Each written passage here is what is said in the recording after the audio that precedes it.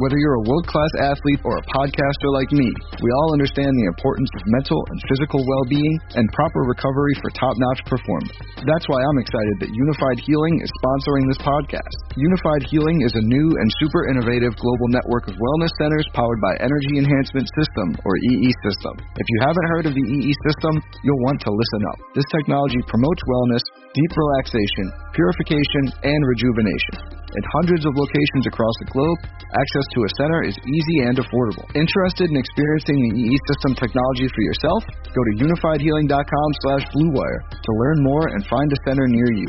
That's unifydhealing.com/bluewire. No material or testimonials on the Unified Healing website are intended to be viewed as medical advice or a substitute for professional medical advice, diagnosis, or treatment. Always seek the advice of your physician or other qualified healthcare provider with any questions you may have regarding a medical condition or treatment and before undertaking a new healthcare regimen, including EE System. This podcast episode is brought to you by Coors Light. These days, everything is go, go, go. It's nonstop hustle all the time. Work, friends, family expect you to be on 24/7. Well, sometimes you just need to reach for a Coors Light because it's made to chill. Coors Light is cold lagered, cold filtered, and cold packaged. It's as crisp and refreshing as the Colorado Rockies. It is literally made to chill. Coors Light is the one I choose when I need to unwind. So when you want to hit reset, reach for the beer that's made to chill. Get Coors Light in the new look delivered straight to your door with Drizzly or Instacart. Celebrate responsibly. Coors Brewing Company, Golden, Colorado.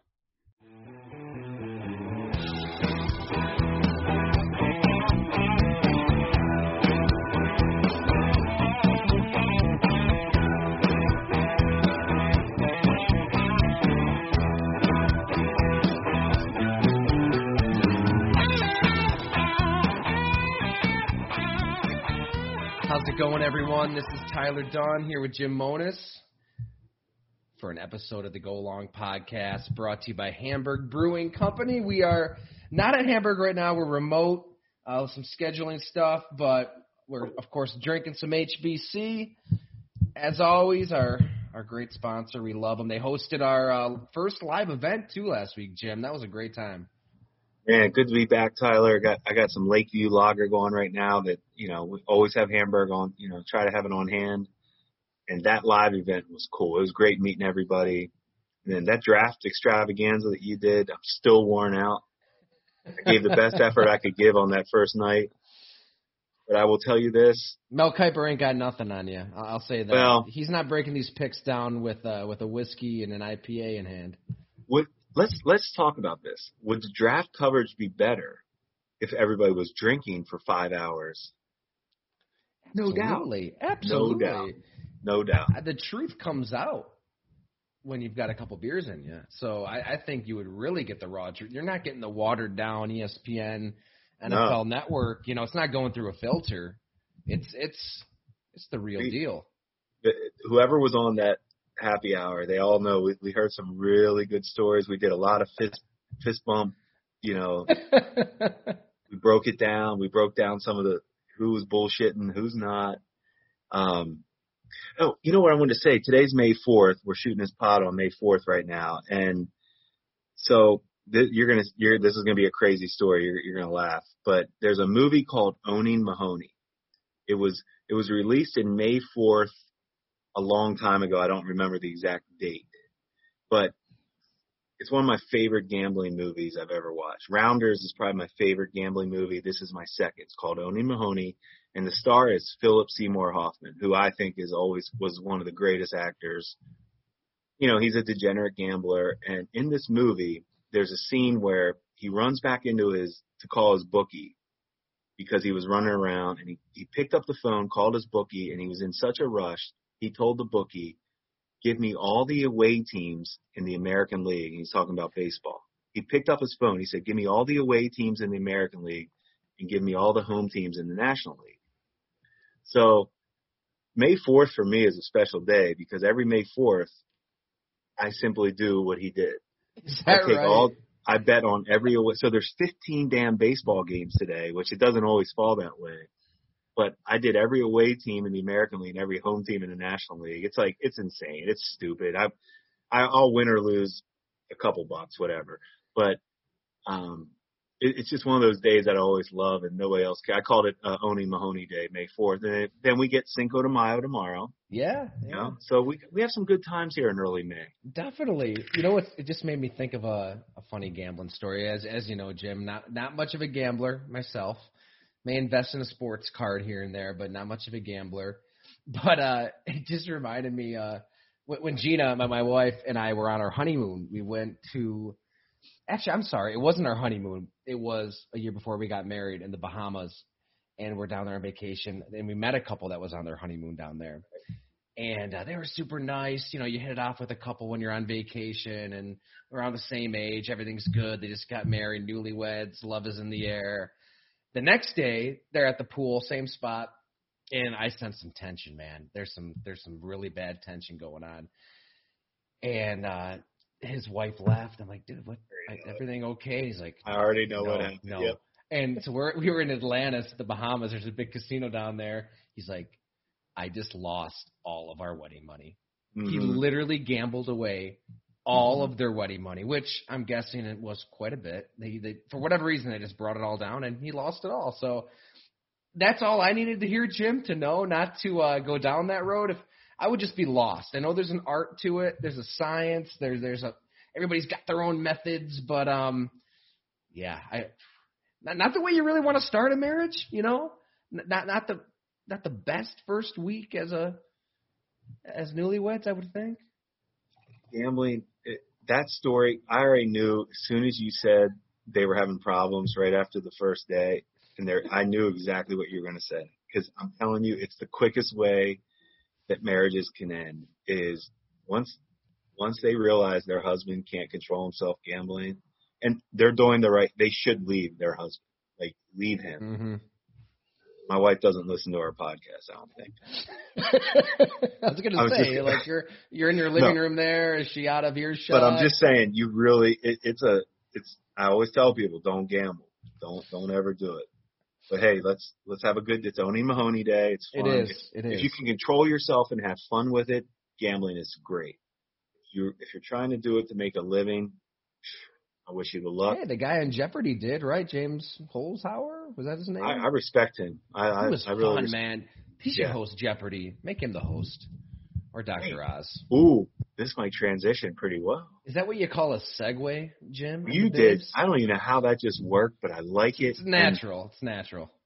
So let's get into it. First of all, I didn't watch any of the Jeopardy episodes. Was he a good host? Did you hear or watch him? I didn't. We're talking about Aaron Rodgers. We got to tell everybody. Aaron Rodgers, potential future Jeopardy host. Didn't watch a lot. I caught a couple episodes. I don't know. He seemed okay. Kind of dry, kind of basic. Not a lot of pop.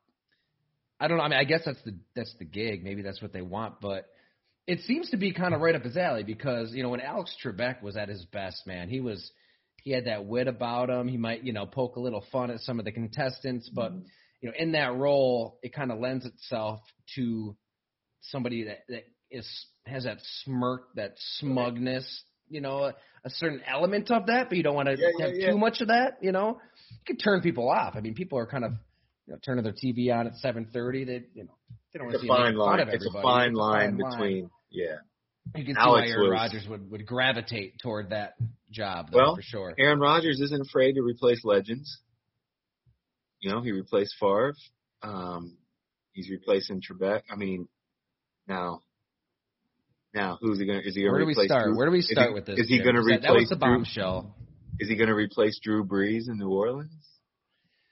Well, let's just, I don't know. It's a heavy topic, but basically we got into it, and you referenced it at the top. But for those that weren't able to join, it was awesome. The extravaganza, the first night of the draft, we hung out for 5 hours on Zoom, talked all about Aaron Rodgers, the draft.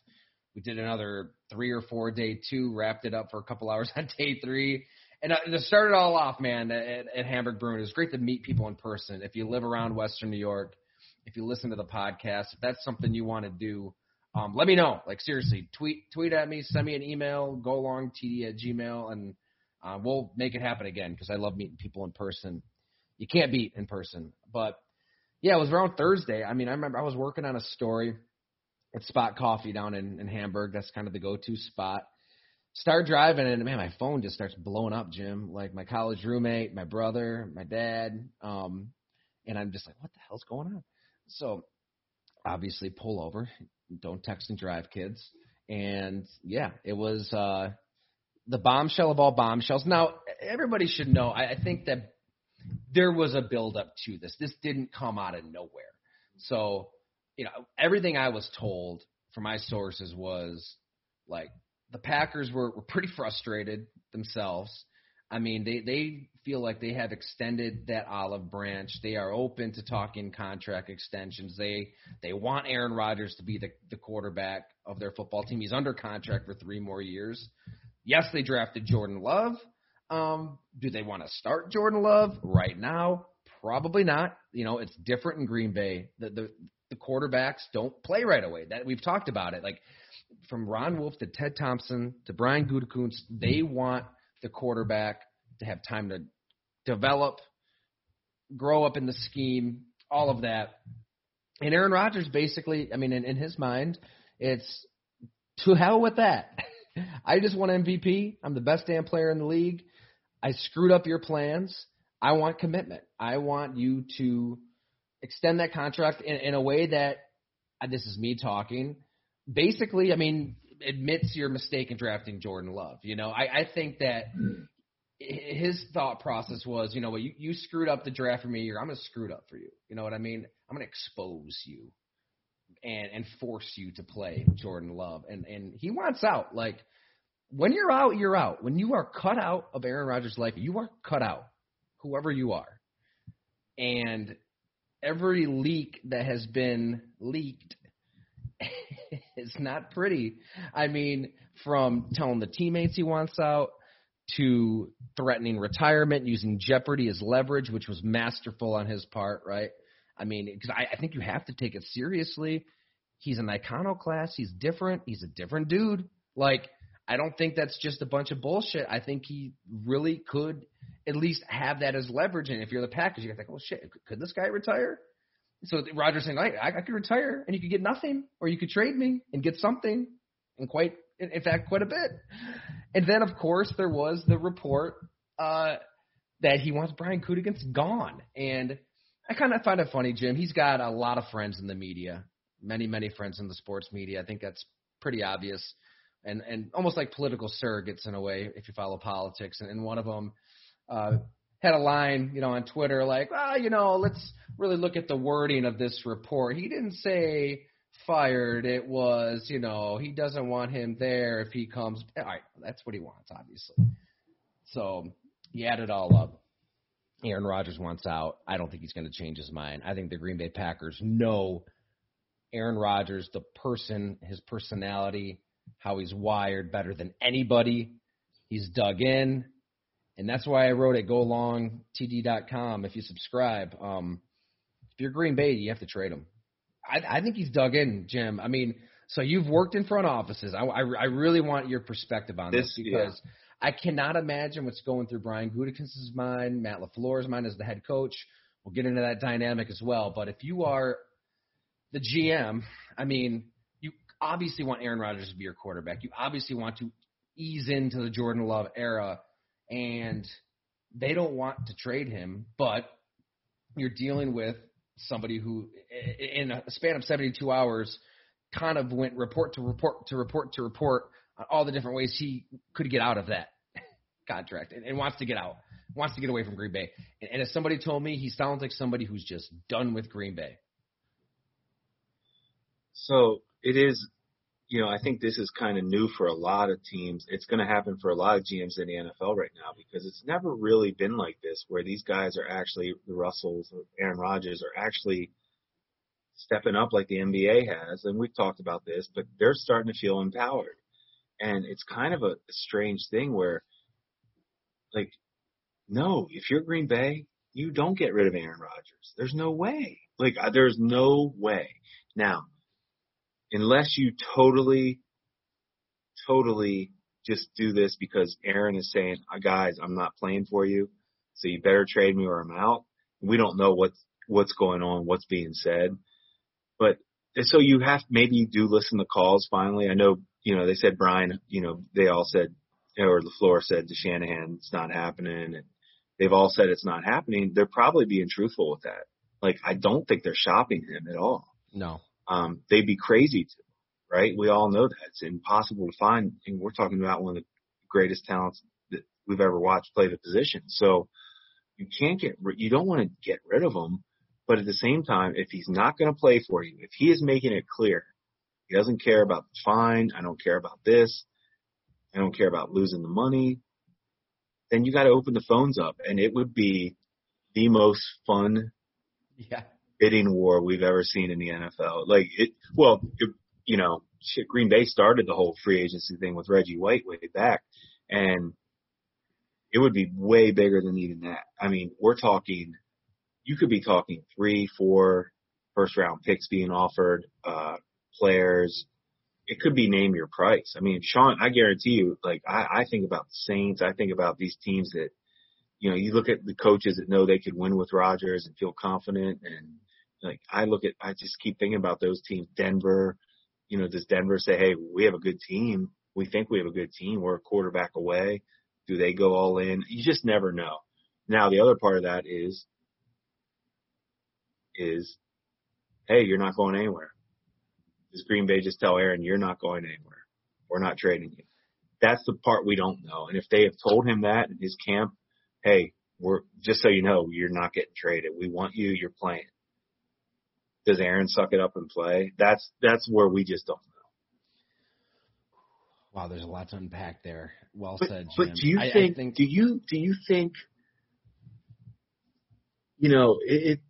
Aaron Rodgers is kind of probably laughing, and I don't know anything about Jordan Love. We all know that obviously he has talent because they saw it in him and went and got him. But Aaron Rodgers is probably kind of laughing right now. Oh, my God. Right? This was planned out. I mean, everything he does is calculated. It was calculated out of the NFC Championship game when he falls to 1-4 in the NFC Championship game, and he did not play like an MVP quarterback in that game. From the opportunity to run it in at the end to that was their game to win. We've talked about it. They should have won that game. They should have won that game. But he floated this possibility. I mean, in the moments after that loss, he floats his own unknown future into the atmosphere, and he knows what the reaction is going to be. It's going to be, how could Green Bay squander Aaron Rodgers' prime? Oh my God, the lack of weapons, all these myths. To your point, though, I don't think money is a motivator. I really don't. I don't think that Aaron Rodgers really he has more money than he knows what to do with at this point, and he'll be okay. Losing money, making money. I really don't think it's about that. I think it's about Green Bay drafting Jordan Love and putting in him, in his mind, I don't think he can get past that. That's crazy to me. Is he? So it's one of two things, right, Jim?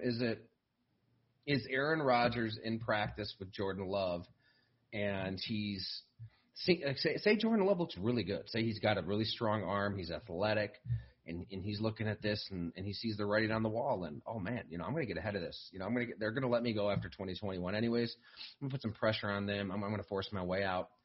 Or to your point on him laughing, maybe he sees Jordan Love and Jordan Love isn't good. Maybe he's throwing passes into the dirt and isn't picking up the offense and looks a lot like Aaron Rodgers is in his first year, because it wasn't pretty his first year. It wasn't good. But Jordan Love, and so if it's that, Aaron Rodgers is like, I'm going to expose this to the world. You sons of, I'm going to show that you made this mistake. You wanted this guy, play him. I'm out. I tend to think it might be that, because Jordan Love is young. They drafted him on potential, on him having this strong arm and this athleticism and the quick reads and Yost's offense at Utah State. So that's the mystery. What do they have in Jordan Love? Because if he's good, look, if he's good and you believe in him, it's easy, right, Jim? I think it's easy. Here's the next part of this to me. Bidder. Here's the next part of this to me is if they were happy with what they saw with Jordan Love, and it would only be in practices. But if that coaching staff was like, hey, he's ready, I think they would shop him. That's where I think it's difficult. That's what I think. I don't think they've seen what they need to see from Jordan Love yet. I mean, he was a game day inactive this season, right? He Exactly. wasn't even the number 2. Wasn't active. It wasn't number 2. So there's something like you're not going to see that from now. It's different with Justin Fields and Trey Lance this year going to teams that Mac Jones going to teams that have kind of quarterbacks on their last legs, So those guys are all going to get in. Sooner than later. They should all just start from the get-go. Mac Jones, Trey Lance, Justin Fields. If I was those teams, you're starting. But they're not. They're replacing guys that aren't Aaron Rodgers. So Green Bay must not be completely sold yet on Jordan Love to not at least entertain some phone calls, because if Jordan Love showed any type of signs of life where you think, hey, this guy is everything we thought, we're going to be fine, you could build your damn team. What you're going to get offered is going to be mind-blowing. Like, it would be a trade like we haven't seen in the NFL. And to the Packers' defense, like, it doesn't really behoove them to even entertain it or say anything other than Aaron is our guy right now, because I agree. Post June 1st is right. When, they have to do it then. Yep. Right. So why would you come out and say, hey, yeah, we're shopping them like that? No, they're good right now. But but when it gets to that point, like, that's the moment, right? Like, man, it's unbelievably fascinating. Like, I would. Well, it'll be their defining moment in their careers for LaFleur and Gutekunst. For if they open up the phones and take an offer and trade Rodgers, that's going to be their. There you go. You're 3 years on the clock where you better be competing for NFC championships with Jordan Love, or else you're out. Well, when they drafted Jordan Love, they had to know. They know the implications. I mean, their legacies are tied to Jordan Love, and they know that. Well, I would say 26th overall pick, right? So it's not exactly a top 5 pick. It might be a lot to say legacy, but the implications of you have Aaron Rodgers, you're drafting a quarterback to replace him at some point. This quarterback better be really damn good, because it's going to get to an awkward point at some point. Like, it's going to get – I think it came earlier than they ever expected, obviously. That's what I was just going to say. I think that would be the conversation I would love to hear from I always call him Goody. I mean, Gutekunst, but Goody and I mean, we were on the road together forever scouting in the Southeast. You can call him Goody. I don't like it when journalists call him Goody, like they're all pals. Like, come on. Yeah, Goody and I hung. We did our beer drinking. You're on Goody terms. Everybody else get the hell out of here. Yeah, if you don't know, we've had some good talks. And he's he taught me a lot, to be honest, as a scout. Goody, he knows what he's doing. And I would just love to ask him, did you guys at all talk about reaching out to Aaron before you took him? Yeah. Like, did you really think about it? Did you care? Because the backlash that has happened is just insane. Like, I guess it hurts. We all love watching Aaron Rodgers, and you've done all your work on him as a person and behind the scenes, but he's under contract. Right. Like, that's where I always take the Green Bay side a little bit, where, hey, we're not trying to get rid of you. We were just drafting. We want you to play for us until you can't play anymore. Well, that's the thing, Jim. Like what's Aaron Rodgers afraid of? You know what I mean? I don't get it. One of the best offensive lines in football, the best left tackle. You have maybe the best wide receiver, Marquez Valdes-Scantling, who we did a story on. I mean, he led the NFL in yards per reception. Aaron Jones, a top 5, maybe a top 3 dynamic running back. A.J. Dillon is a freaking unicorn. How did they acquire all those players? Through the draft, right? And they re-signed the right guys. Kenny Clark is one of the best D tackles in football. A Ted Pitt. What they do to Mike Pettin when he blew that? Right, they fired the D coordinator. So to me, they are supporting Aaron Rodgers, and I'm always on. We've talked about it. I'm on your side on that, and I thought that story you did was perfect. Like, Aaron Rodgers, I can't believe he even cares about if they drafted Jordan Love. Exactly. What do you like? And also, there's this. I mean, we can't lose sight of the number one reason that he should love it where he is, Jim, is the freedom at the line of scrimmage.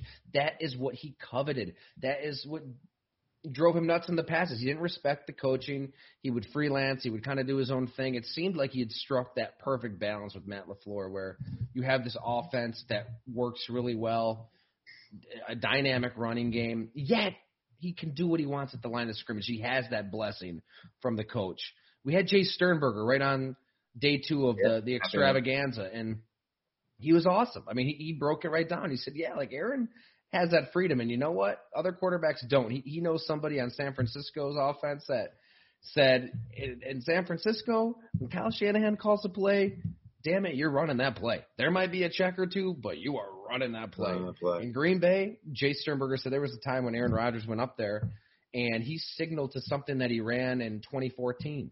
Jay Sternberger was like in high school in 2014. He didn't know what to do. Like Aaron Rodgers has that. That's a lot of freedom. Marquez Valdes-Scantling, the number 2, number 3 receiver, he said the same thing. Like there's 2 playbooks. There's Matt LaFleur's playbook. There's Aaron Rodgers' playbook. And they went 13-3 in back-to-back years. It doesn't get better than that. Can you imagine Aaron Rodgers trying to play with John Gruden in Las Vegas with that verbiage and his suffocating grip of the position? Like, good luck. How long would he last? 2 months? 3 months? Like, I'm with you. I don't get it. I don't know why he can't just well, that's why I think he's just done with Green Bay. I think he's just done with Green Bay. There's something that he's tired of eating steaks at Chives and Suamico, and hey, I lived there for 4 years. I was gonna say, you know the deal. It was a great 4 years. Trust me, I have a lot of great friends, really good friends I keep in touch with to this day. But he's been there for 16 years, and he's gone through a few celebrity girlfriends. He's engaged now. I don't know if that's part of it. I mean, we're all human. Maybe he wants to get closer to the West Coast. So, you're in Denver, you hop on a quick flight, you're in LA. No, there's more to football to it than there has to be more than football to it for Aaron Rodgers, is what I'm saying. I think you're right. I think you really did nail that by saying that if you want out, you want out. And you can nitpick and try to say why I want out. You didn't draft this, you didn't draft that, but the proof is you're successful. And the proof is that Green Bay did the right thing by taking Jordan Love. Like they did. Like they're trying to sustain success. That's the number one goal when you're a GM. Let's get the quarterback and then let's sustain success. And Green Bay, they felt the need to take Love. That should not even bother him. It's not like Green Bay said, man, they're not trying to get him out. They weren't rushing him out. They were so fun to watch this year. And you can poke holes on the defensive, like they fired the defensive coordinator. Like they weren't blaming Aaron Rodgers for losing a game like that. So I don't know Aaron Rodgers, and it just disappoints me sometimes. Like, just, hey man, ride this out. Like you guys have a hell of a team. You're in the NFC. So you want to get traded to an AFC team? Good luck. Good luck getting past Patrick Mahomes and Justin Herbert in the AFC West. That's what I'm saying. Yeah. So is that what you want? Good luck.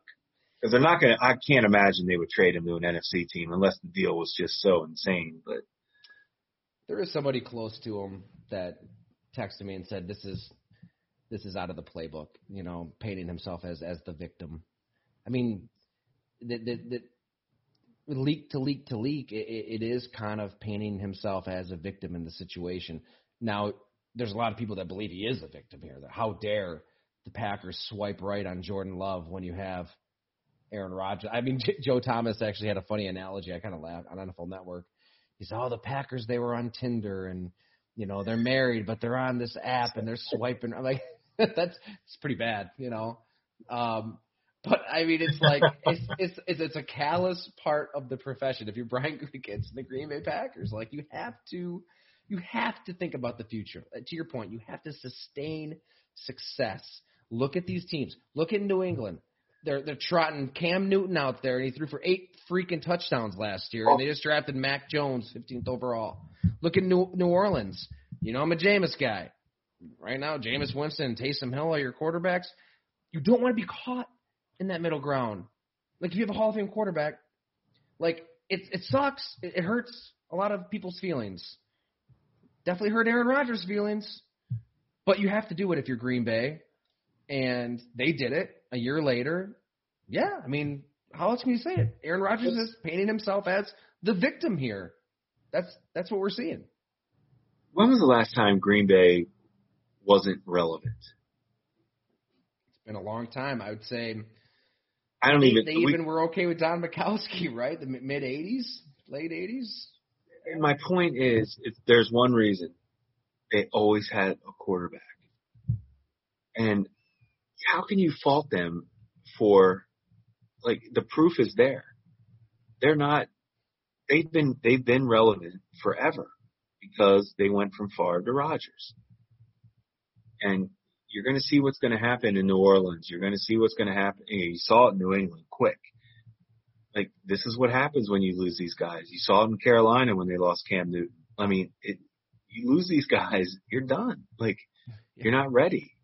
So I don't know why anybody questions what they're doing. There's a recipe right there. They've proven if you have the guy, if you have the quarterback in place, you don't have to suffer for 2 to 3 years. Right. And you're not developing a guy because he's been in the system. Right. You know, Matt LaFleur's offense it'll be interesting to see what it really is because it's been these two playbooks. It's been a blend. But he comes from that Shanahan offense, you know, where it's coach centric. I would think, right, where it's reads 1, 2, 3, make a decision. I talked to somebody today who's been around Jordan Love, and they said that's what he does really, really well. Like he's able to process quickly and make quick snap decisions. Now, when it comes to what Aaron Rodgers does really well and able to draw from a play in 2014 and know that cornerback is vulnerable on inside, you know what I mean? All these little intricacies. He's not there yet, obviously, but I think there's some strengths there that they can draw from. And yeah, I mean, what a great position to be in if you can have a bidding war for a league MVP that doesn't even want to be there. Like, what can you really get for him? I mean, let's talk hypotheticals. I mean, I think Aaron Rodgers views himself as LeBron James. You know what I mean? Where I'm a mercenary at this point, that it can kind of go where I want, and eventually, hey, Devontae Adams, you're a free agent in 2021. Join me in Denver. And maybe Denver's thinking that too. Like, we can give up a lot for Aaron Rodgers because Aaron Rodgers is going to have that LeBron effect, bring a lot of people to Colorado where, I don't know, you know, Colorado's a little different than Green Bay, Wisconsin. I'm getting ahead of myself a little bit, but I think that's the thinking from Aaron Rodgers' camp is, hey, you know, I can bring guys in like Tom Brady brought guys into Tampa Bay. Like, they're going to come. Maybe they didn't want to go to Green Bay, but they will go to Denver. We'll see what happens. But if that's the case, Green Bay would kind of win too, because then Denver's thinking, well, shit, you know, hey, Jerry Jeudy, gone. I don't name any player. Certain, I probably don't want to give rid of Surtain. They just drafted him, but 3, 4 first round pick, like anything, right? I would think throw Teddy Bridgewater in there. I would think would be fun to see what teams offer. Like, I think that would be the fun of it. But man, if I'm Brian Gutekunst and LaFleur, I'm just like, there's no way we got to keep this guy. There's also this, Jim. At some point, aren't you just exhausted if you're Green Yes. Bay? You're exhausted if you're in that front office. I mean, I'm sure a lot of our listeners probably read the story I wrote at Bleacher Report in 2019. None of this should come as a shock. No, you've been on played this out thing. before, and a lot of people were around then. A lot of people are around now. I think that everybody loves playing with Aaron Rodgers because Aaron Rodgers is one of the best players in the game. That can cover up a lot.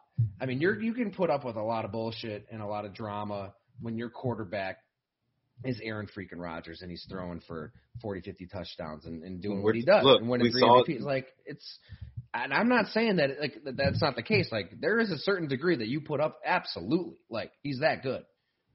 But at what point do you say enough? Like, I mean, we all saw the draft. I mean, they panned that camera into the draft room. It looked like a damn morgue. Like, I mean, Aaron Rodgers just it's like he just detonated a bomb and just went out to the Kentucky Derby and had himself, like, Like he was probably loving that. At what point do you say enough? I mean, I love it. I love with those guys who go to the Derby. I love it. Yeah. Well, Doesn't nothing. It tells you that how stressed did Aaron Rodgers look at the Kentucky Derby? again, calculated. Right? Like, I let's take that's this picture, having a good time. having fun. Hope you guys figure it out.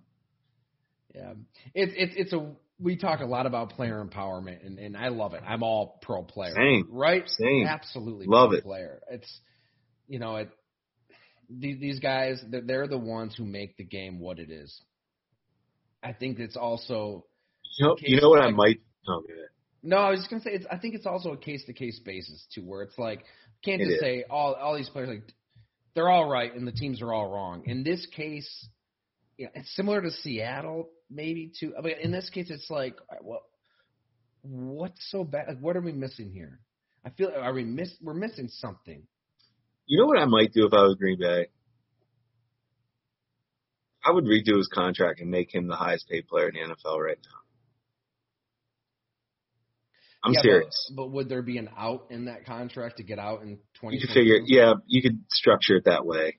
I don't think he'd take it. I don't think he'd take it then. That would be if I'm Green Bay. This is my way of saying, Aaron, shit. Okay, we get it. You're upset, but for some reason you're upset. Look, we think we can win a Super Bowl. We never didn't think we couldn't win a Super Bowl with you. Here we go. Mm-hmm. You want more money? Let's give you more.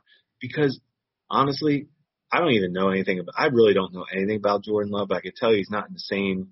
There's no way you could even say he's in the same planet of Aaron Rodgers right now. Right. And this is your window. Aaron Rodgers is going to be good for the next 3 or 4 years. He just proved that.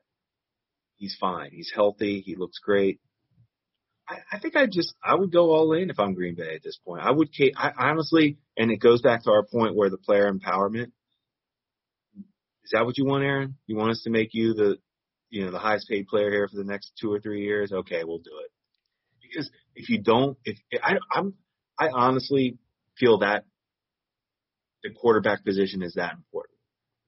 Where I would actually probably cater to him at this point. Where you know what, you win. But what does that entail? I mean, if we're to believe this Yahoo report, that entails removing the general manager. No, I don't think you'd have to if you're paying him. I don't think Aaron cares. At the end of the day, I think he'd be okay. You say, look, I mean, how much does money mean to him, right? Because I could be dead wrong. I feel like it's more of a principled stance. Now that's the point where you will find out right away. Hey, Aaron, we're showing you how much we love you. We're going to redo this thing, and you're the guy next 3 or 4 years for sure. And if he says no, then he wants out. Like, he's done. And what's probably most demoralizing for the Packer fans listening to this podcast right now? They probably have already had all of these conversations. I know. They probably have. I mean, they've been out to California. I mean, it came out on the draft during the draft, but like money talks, though. Money talks. Here's a little tidbit for you, if people missed it in our story. Green Bay was doing their due diligence on these quarterbacks in the draft. I didn't realize that. I read you when you said that. I was very interested about that. I know. But why would they be doing their work on these quarterbacks? I don't want to sell out. It was a day 2 quarterback that was drafted. Gotcha. It back was up Jordan. A fairly premier quarterback. Not obviously That's fair. Zach Wilson. That's fair. But I mean, all the top guys were in on this Zoom meeting, and this player's representatives thought that was a little odd. It just seemed a little different to see the GM sitting there asking these questions, and that tells me that they were anticipating Aaron Rodgers potentially going nuclear, and they don't know what the hell is going to happen here, and you got to be ready. They didn't draft. They didn't draft Kyle Trask, Kellen Mond, Davis Mills, any of these guys. But I do think that they knew that they better be ready if they have to. And I think they've grown frustrated in these negotiations. I think they've been willing to bend. That's the other thing, Jim. Like, we're all getting everything through various outlets, right? It's all Aaron Rodgers isn't speaking. Brian Gutekunst, Matt LaFleur, they're only going to say we want him to be our quarterback. So beyond that, it's all what's reported through all these leaks. Now, that messaging is going to be very, very pro-Rodgers. The Packers don't leak. The Packers don't play ball. The Packers aren't going to be, throwing chum in the water to different media outlets or different reporters. Trust me, I was on the beat for 5 years. They ain't going to do it. So we're going to hear Aaron Rodgers' side of things quite a bit, which is going to create what I think to be kind of this false narrative that the Packers have screwed them. How dare they do this? How dare they do that? Oh my! I think that is a reason that you see that when you turn on the TV. Outside of Michael Robinson at NFL Network, who had a incredible soliloquy on this all. But here's what's interesting. I feel like I have a decent gauge of Packer fans, considering, 2 years. I was on the beat 2 years ago when I did that story. It's a lot of reaction all over the board.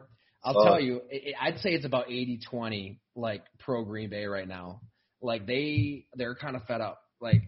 You can feel it, you can sense it. I think it was that Gutekunst report, because immediately you saw some of those surrogates, Oh, he didn't say fire Goody. He said, it'd be tough for him to beat. Get the hell out of here. Get the hell out of here. Wording matters, yeah. But anyway, that I find that fast. As somebody in the media, the messaging is so fascinating, and I kind of feel bad for the Packers and Brian Gutekunst and Matt LaFleur. I'm sure there's a lot they want to say. And they're just not going to do it. They've lost that battle in sports and media. But the beauty of the Packers fan is, they love that G on the side of the helmet more than anything. We'll see how it ends. Here's the thing, though, Jim. I really thought that Aaron Rodgers, he cares so much about the narrative, right? Very, very deeply, the narrative of his career. And I thought that he would never take it to this point. I really, because of that potential backlash with the Packer fans. These are the fans that worship him. They love him. He's maybe the best quarterback in franchise history. They should. But I think he's buddied up with Brett Favre. They weren't friends before. They're friends now. He saw how Brett Favre literally played for the Minnesota Vikings, went to Lambeau. They booed him like crazy. He was public enemy number one. It was unbelievable. And then he saw them retire number 4 a couple years later. He saw Brett Favre return to Lambeau Field as a conquering hero. Packers Hall of Fame, the middle of summer. They fill up that stadium. They're cheering him on. So he knows, eventually, anybody who's hating on him right now, he'll get those people back. He's not worried about that. Long-term legacy, all that will be fine. So that's why I think, Jim, he is dug in. If he wants something, he's gonna get it right now. It's gonna be. I would love to even though I wouldn't want to get rid of him. God, I'd love to see what teams are offering. Wouldn't that be fun? Yeah, it would be historic. Man, what would you give up? All right. Yeah. So if I'm the Saints. I haven't heard the Saints because it's an NFC team. I feel like they ship them to the AFC like they did Favre. You're probably right. So let's go AFC. I know Miami has some big time picks the next couple years. You could package. The Saints might. To your point, they might that would be up to Green Bay. Would Green Bay take the best offer or best offer from an AFC team? That would be something they would have to decide, because Green Bay, if you're going to get rid of them, this is going to be how you're remembered. If you're Gutekunst and LaFleur, you're the ones that just traded Aaron Rodgers. So, good luck. Yeah, but that's the thing, though. When you draft Jordan Love, it's going to get to this point. It just came sooner than they thought. Yeah, I guess you do. Or you drafted him thinking Aaron's a professional and he's under contract. We're good. We have a good team around him.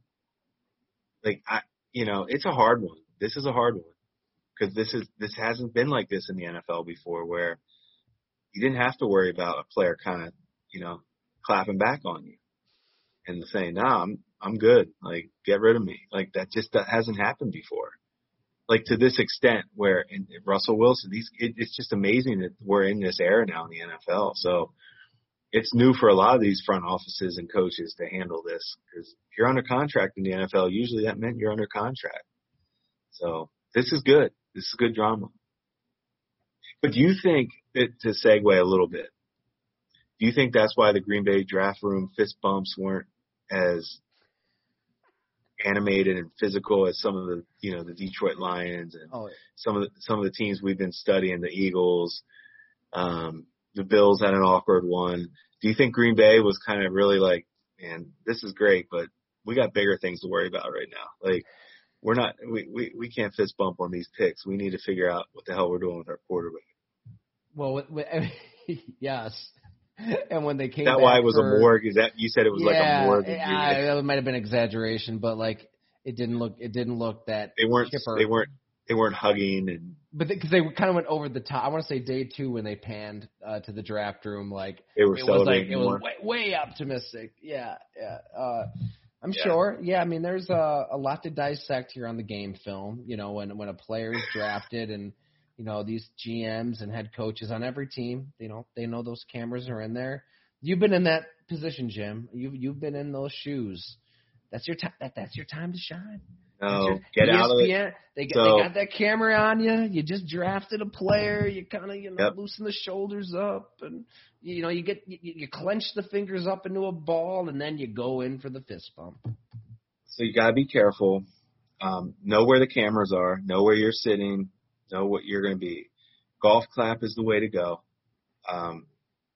Golf clap to me is the way to go. Just keep it reserved. Act like you've been there before, because you don't want to get caught like the Arizona Cardinals did when I watched Jason Light and Terry McDonough way back in the day. Steve Keim. They drafted Jonathan Cooper from North Carolina, a guard. I think it was the 6th pick of the draft. And I was scouting the Southeast back then, and I was in the Saints. We're in the draft room with the Saints, and they drafted this guard center with the 6th pick of the draft. And they were fist bumping and celebrating and hugging. And I just remember looking at my friend next to me, my scout for the Saints, and I was like, how do you fist bump on a guy you just missed on? Like, this guy's a guard. He was a squatty guard center. You could find him anywhere. And they were going crazy. Like, they just turned their franchise around. And I remember that to this day. I don't remember what year. I'd have to look at the year, but I remember saying, got it. Yep. Okay. And I was like, I don't want to get caught like that. So when we drafted Sammy, that was the first time I was like, okay, I know I'm going to be on camera right now. Like, when you're an area scout, you're behind. Yeah. When you're, on the table, that's where the camera is. And I remember we traded up and we drafted Sammy. It was hard. There were some people celebrating pretty hard in our room. I remember doing the best I could to golf clap. I think I maybe hugged somebody came in for a little hug, and I didn't go overboard. I felt like I did a good job because I was still scared. I was like, I don't know if this is the greatest move, but man, you got to make sure you're aware of it. And my man, Brad Holmes in Detroit, the GM, who I used to scout in the Southeast with, I've known him for a long time. And I hope that Oregon tackle, I hope he is as good as he was hugging, Man Campbell and all those guys. They were hugging it up in Detroit. Non-kneecaps. Yeah. And for an offensive tackle from Oregon, who I've watched, and there is no question he's talented, but he does have some flaws in his game, and things are going to get a little tougher for him. So you got to be careful. You just got to be careful on draft day celebrations. Because Justin Fields, who they could have drafted, is now in the NFC North too. So they said that they had, if they had a quarterback graded ahead of Sewell from Oregon, the tackle they drafted, then they would have looked at quarterback possibly. But they didn't have anybody graded higher than him, which we've talked about. Mm-hmm. Always highest graded guy. The board was at.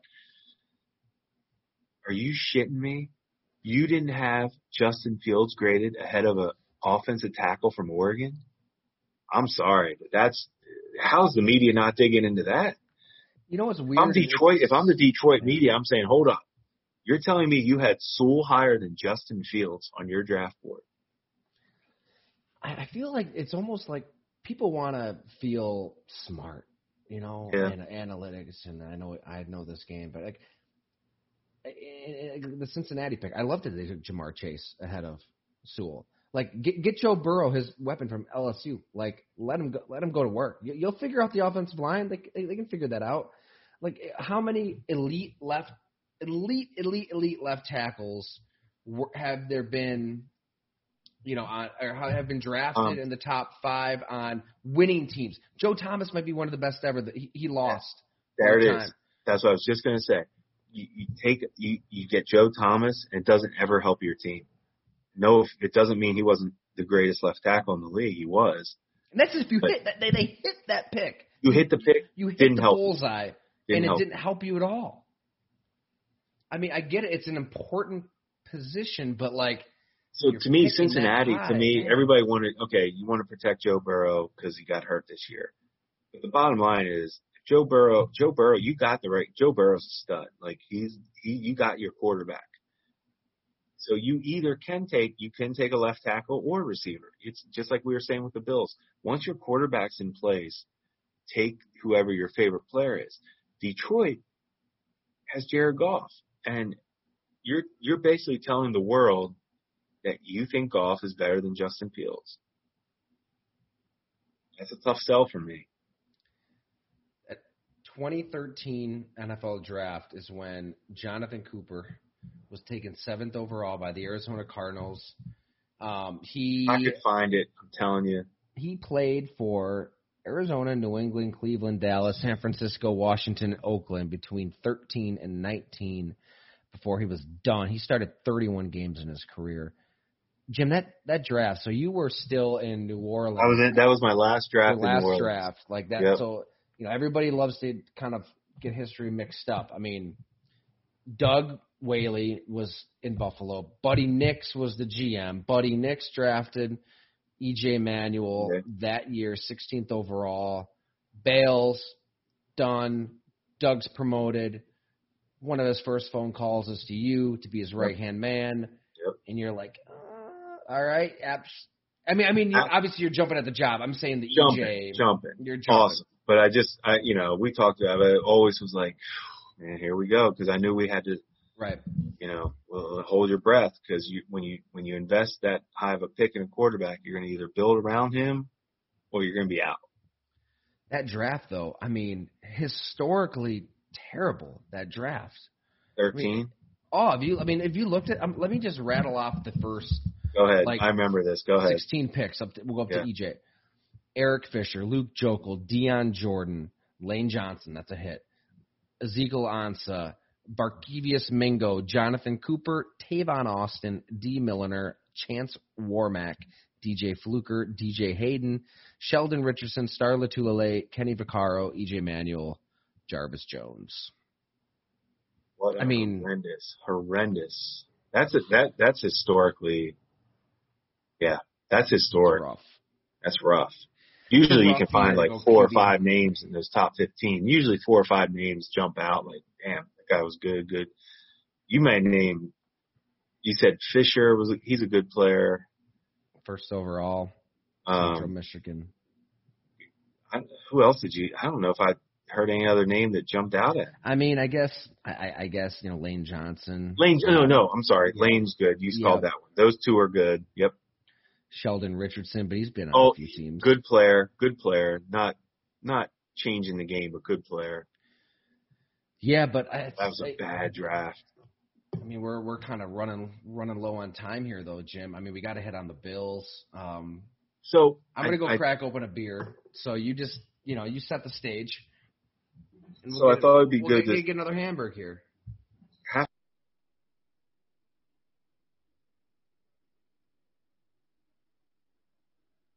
I wanted to spend some time watching these offensive linemen they drafted. I was kind of excited to look at them. So I was able to look at Spencer Brown and Doyle from Miami of Ohio. And they took two guys that are certainly developmental and show traits. Spencer Brown from Northern Iowa, when you look at his pro day numbers, are kind of off the charts. I mean, he really tested off the charts. The issue you have when you put the tape on with Spencer Brown is the only game you really judged him on was Iowa State. That was his best competition in 19. And he showed some good things. He is tough. He plays hard. He gets after it. But his pro day numbers don't necessarily match the tape, where he does fall over himself a little bit. He's tall. He gets a little bit tangled up. Guys get under him. It gets in awkward positions, but he's so tough and he fights, and there is developmental quality there, but I wouldn't expect him to play much for the Bills this year. He looked a ways away from me, but the toughness was there. The nastiness was there. And tough, nasty guys on the offensive line have a way of sticking. So that pick didn't look terrible to me at third round, but he certainly has a ways to go. Miami of Ohio, Doyle. Is it Doyle or Boyle? Doyle rules. No O. But I know. Doyle. That's why I was getting confused. He's a lesser talent than Spencer Brown as far as what he can do, but certainly had the toughness and got after it. But athletically, I thought he struggled with some things. Both of them really struggled to stay on blocks. They fell off a lot, struggled to adjust in space. I just thought both those guys are really developmental guys that I get it. Hey, if you feel like you see the traits, they spent time with these players, the scouts spent time with these players. If they're smart, tough, and nasty, they have a chance. But I wouldn't expect a major impact from either one of them, here right away. So I kind of just watched those guys. I didn't watch those first two defensive ends yet. I am kind of looking forward to watching them a little bit more to see. But and the Houston receiver probably more than I do, actually, as far as what they got there. It sounds like, from what everybody says, it's going to be a battle between he and McKenzie, who you did a story on too. So you got that position covered. So I'll have to ask you who's going to win that battle. Yeah, I mean, Marquez Stevenson, just an incredible story. I'm coming from Shreveport, Louisiana. If folks want to read his story, it's up there on golongtd.com. There's been a lot of talent that's come out of Shreveport. I mean, Devin White, maybe he was the best player in the Super Bowl this past year. But Marquez really broke it down on how he really made a choice at about 5-6 years old to go one direction when he could have gone the other direction. So many of his friends dead, in jail, what have you. He brought up one story where he was at a party in high school and just bullets started flying. He didn't know where they were going. And he started running. He didn't know if he was going toward the bullets or away from the bullets. He just went toward his friend's car, literally jumped through the passenger window of the car, and his friend drives off. So he had a close call of his own. But the story is as much about his just raw speed and the making of that speed and how it's different. Because, his 40 was good. I mean, 4.45. His 3-cone time, Jim, is in the 100th percentile of NFL history. Like, historically. Do you have it in front of you or no? Yeah. No, it's okay. Don't worry about it. Don't worry about it. Sorry. I want to get your perspective. I want to know if it's good. There's only one guy that ever stands out to me in the 3-cone, Joe, that I remember, D'Angelo Hall, Virginia Tech. That's right. I couldn't, that was when I thought I missed it, on my stopwatch. I was like, wait, I think I was fast. And that's when I told you, we all compare times. And everybody's like, no, it was it. It was like 6'2". It was something I'd never even thought I'd see. 6'4". So that's insane. For a wide receiver. Yeah. That's insane. That's big time. Let me just pull it up here. So that was, the 100th percentile in the 3-cone drill. He was in the 68th percentile in the short shuttle. I mean, there's so much speed to work with there, and to get him in the 6th round, I mean, man. When we were hanging out down in Florida, so I took a trip. This was back in March. As we talked about on here, I mean, so many NFL players, they either go to Phoenix or they go to Miami. So went to Miami for a week, got a bunch of stories. Still going to get to a couple of them at Go Long. But we got lunch, got some chicken wings, which I regret even tweeting it out because, I mean, people from Buffalo are nuts about this. But he got them with ranch, lay off. It's okay. He can eat his wings with ranch. Did no sauce. And it was funny, Jim. I go, we're sitting there. I'm like, look, I'm from Buffalo. And if you tell anybody, I said, if the Bills draft you and you tell anybody that you got ranch with your wings, like, you will be a pariah. Like, they are going to come after you. I told him the story of Eric Stryker, Oklahoma linebacker. I mean, I think he had a tweet about the blue cheese. What's the big deal? And everybody was after him. So he kind of laughed. He goes, wait a minute. They don't have ranch. They don't have ranch in Buffalo. He was like legitimately worried. Like, that wasn't an option. I said, no, that's an option. Like, you can get it. You can get ranch in Buffalo, but you will be, burnt at the stake. Like, there'll be some repercussions for that. But when we were hanging out, like, at his training complex, House of Athletes, like a freaking palace down there, Brandon Marshall, I think he founded it. Chad Hall, the wide receiver coach. Oh, yeah. Bills, yeah. Shot him a text, and he just kind of showed his phone to me real quick. I didn't read it, but, like, it was a really, really long text, kind of a novel. So I'm thinking, the Bills are kind of interested here. The Packers were interested, I know that, and the Bills were able to get him. God, what, 6th round? Like, what overall here? I got it in front of me. It was 203 overall. I mean, to get a talent like that, I mean, when he was healthy, so he broke his collarbone, he gets back to spring ball, then tears his ACL. So his first 2 years, he was out basically. When he got healthy, I mean, nobody could keep up with him. He could fly. So I think it's a steal. I mean, hey, it'll be interesting. We love Isaiah McKenzie on this podcast, but that'll be here's the best thing, Tyler. At least we're not caught on camera too. When they drafted him, we weren't caught together fist bumping or anything on that pick, because let's just let it play out. That's the lesson. That's everybody needs to let all this play out. Let it all play out. Speaking of fist bumps, we gotta call some balls and strikes here. Let's not forget here in Buffalo, when T.J. Hawkinson was drafted by the Detroit Lions, the Bills war room video, it caught Brandon Beane in a pretty aggressive fist bump. I mean, it was a solo clenched fist.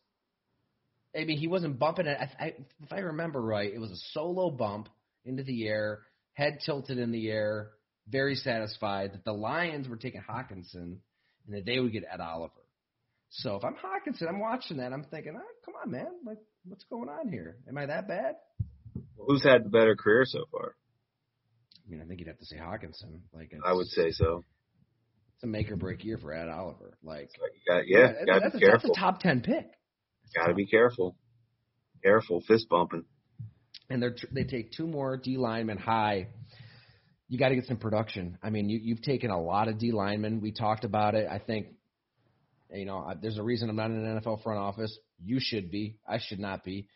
But if I was, and I'm looking at the Bud Duprees of the world, and I'm looking at the Matt Judons of the world, and who else was there? I mean, Yannick Ngakoue. Like, well, I think what you're saying is about to be the story of the Bills, where this season will be if they aren't getting pressure on the other team's quarterback.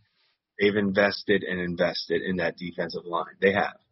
I think they get Starr back this year, correct? He's coming back. It's true, yeah.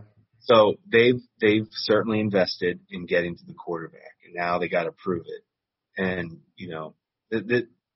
we'll find out soon enough. I don't want to sit here and say these guys the picks they made aren't good, because they got to play. So let's watch them all play and make our judgments. But the guys they have brought in and played aren't necessarily getting to the quarterback that well. So, Edmonds, the linebacker, we've talked about him. He doesn't impact the quarterback. I don't notice it. Ed Oliver hasn't done it. So those are high picks. They're still banking on Jerry Hughes, playing his ass off like he does every play. Yeah. So I will say that let's just give this time and is Espinoza going to take a step up? Well, I mean, that's the thing, and I want to get your perspective on this, Jim. Like, what I was going to say is, I'm not going to say they've missed on these picks. It's still early. No, it's too early. Oliver can bring. Too early for Oliver can bring. I mean, yeah. Harrison Phillips, you kind of know what he is at this point. But he stinks. You get to this point, and it's like, all right, you kind of like you've scouted and you've drafted D linemen, and you haven't really, connected. You know what a Bud Dupree can bring. You know what a Yannick Ngakoue can bring. You know what a Leonard Floyd can bring. That's why when we did a podcast back in free agency, I was saying, like, look, just spend the money. Like, just get a dude that you know. I mean, it's proven. You know one of these guys is going to get after Patrick Mahomes. If that means that you lose out on Matt Milano, I think that would have been okay. I think you could have maybe gotten by an inside linebacker with a third-round pick, a fourth, and whatever. But, I mean, hey, like I said, I'm not in a front office. I'm not going to – like that. If I was running – maybe that's the order of operations I would have gone. Can they scout this player? You know, we don't know. Well, and when we talked about that in free agency, when they didn't address the edge in free agency, first thing we said was, okay, they like the guys they have. Let's see what they do in the draft. Well, they show what they did in the draft. They went edge, first 2 rounds. So they did want to address it. They didn't want. They felt like they didn't need to overspend in free agency for anybody. Let's address it in the draft, and they did. So, you know, let's wait and see it. You got to let it play out. You do, to your point. You got to let it play out. And guys do get better, but they have invested a lot in this D line, and I think this will be a very, very telling year for them to see, are they hitting, you know, have they been correct or not?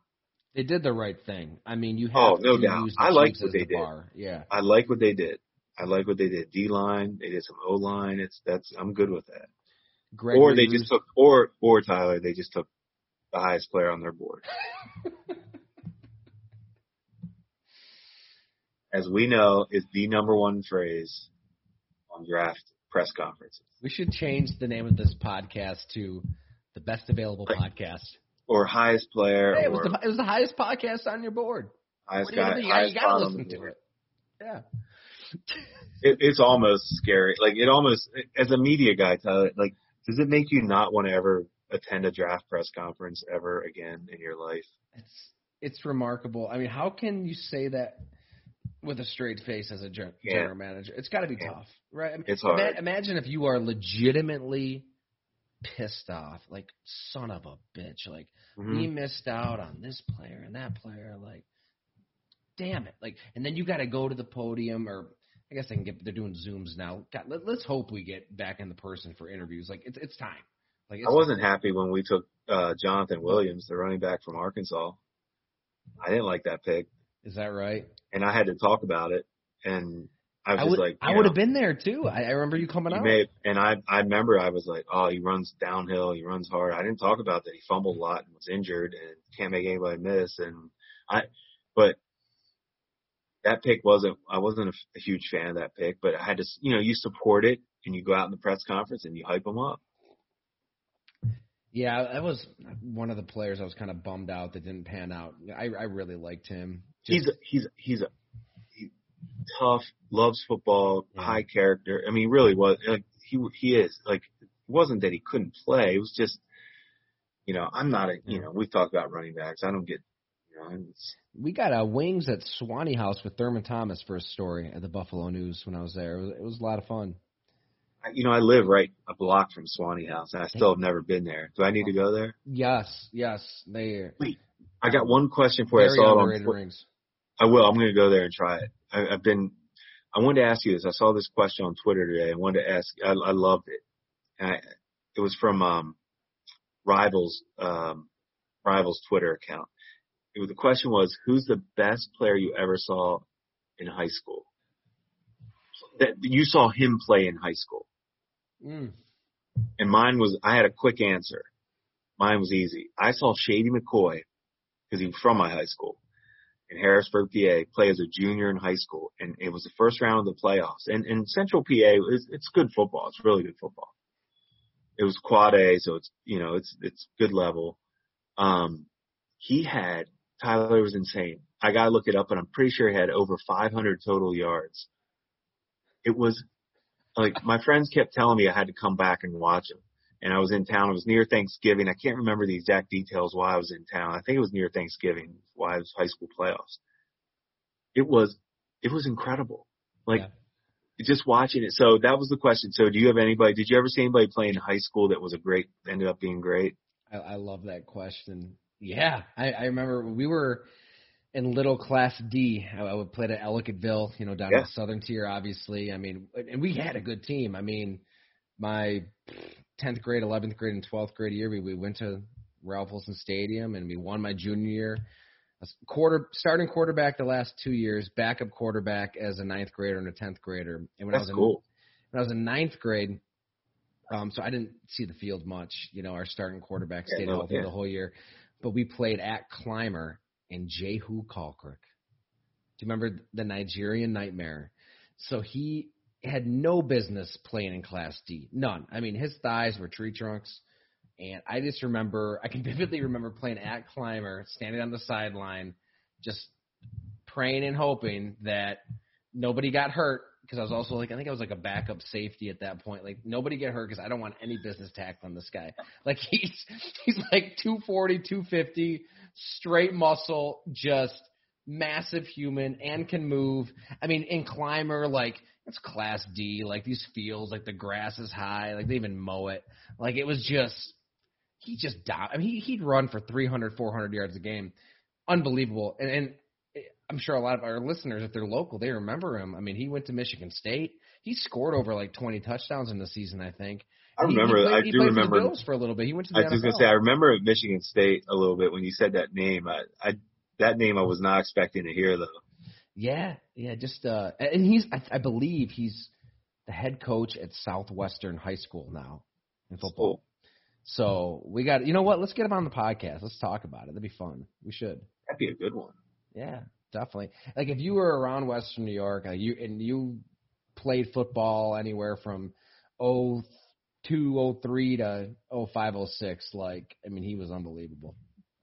But yeah, didn't want to get into that game. That'd be a lot of arm tackles, a lot of lunging, a lot of diving, not a lot of sticking your head into kneecaps, gnawing them like Dan Campbell wants you to. We can't all be Dan. Did you get your draft grades done, Jim? You got them done? I was going to ask you. That's the other thing we need to address. What's worse, mock drafts or draft grades? We got that. We have so many good. We've hit on some good things on this draft. Mocks are awful. Draft grades might be worse, and the fist bumping is just insane. Yeah, so. I'm gonna say if I'm gonna power rank them. Can we throw power rankings into the power ranking of this all? Because power rankings are pretty terrible. I saw a headline today that said Bills move up in the power rankings. What? What?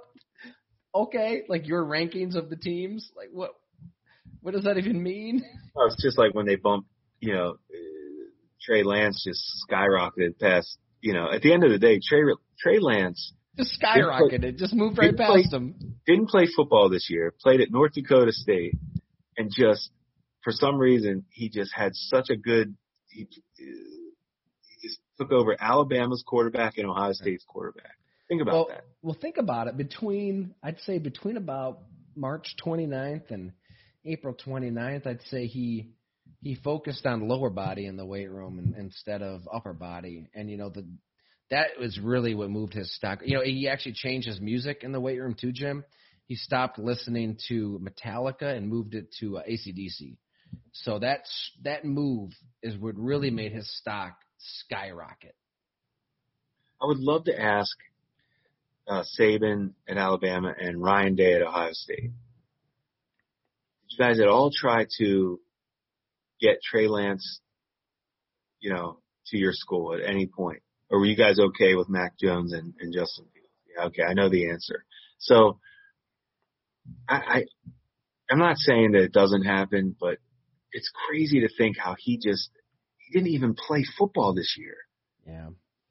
And played at the FCS level, and everybody in the NFL thinks he's better than Justin Fields and Mac Jones. And if he is, hey, Shanahan, credit to you and John Lynch. You guys saw it, nobody else did. But, man. I'm just saying, how ridiculous it is on stock up, stock. I'm with you. I don't understand how. What did he ever do to go ahead of those guys? You're talking about Bama, and why is Justin Lawrence? Why is everything he did at Clemson's fine, but what Justin Fields and Mac Jones did wasn't fine? I don't get it.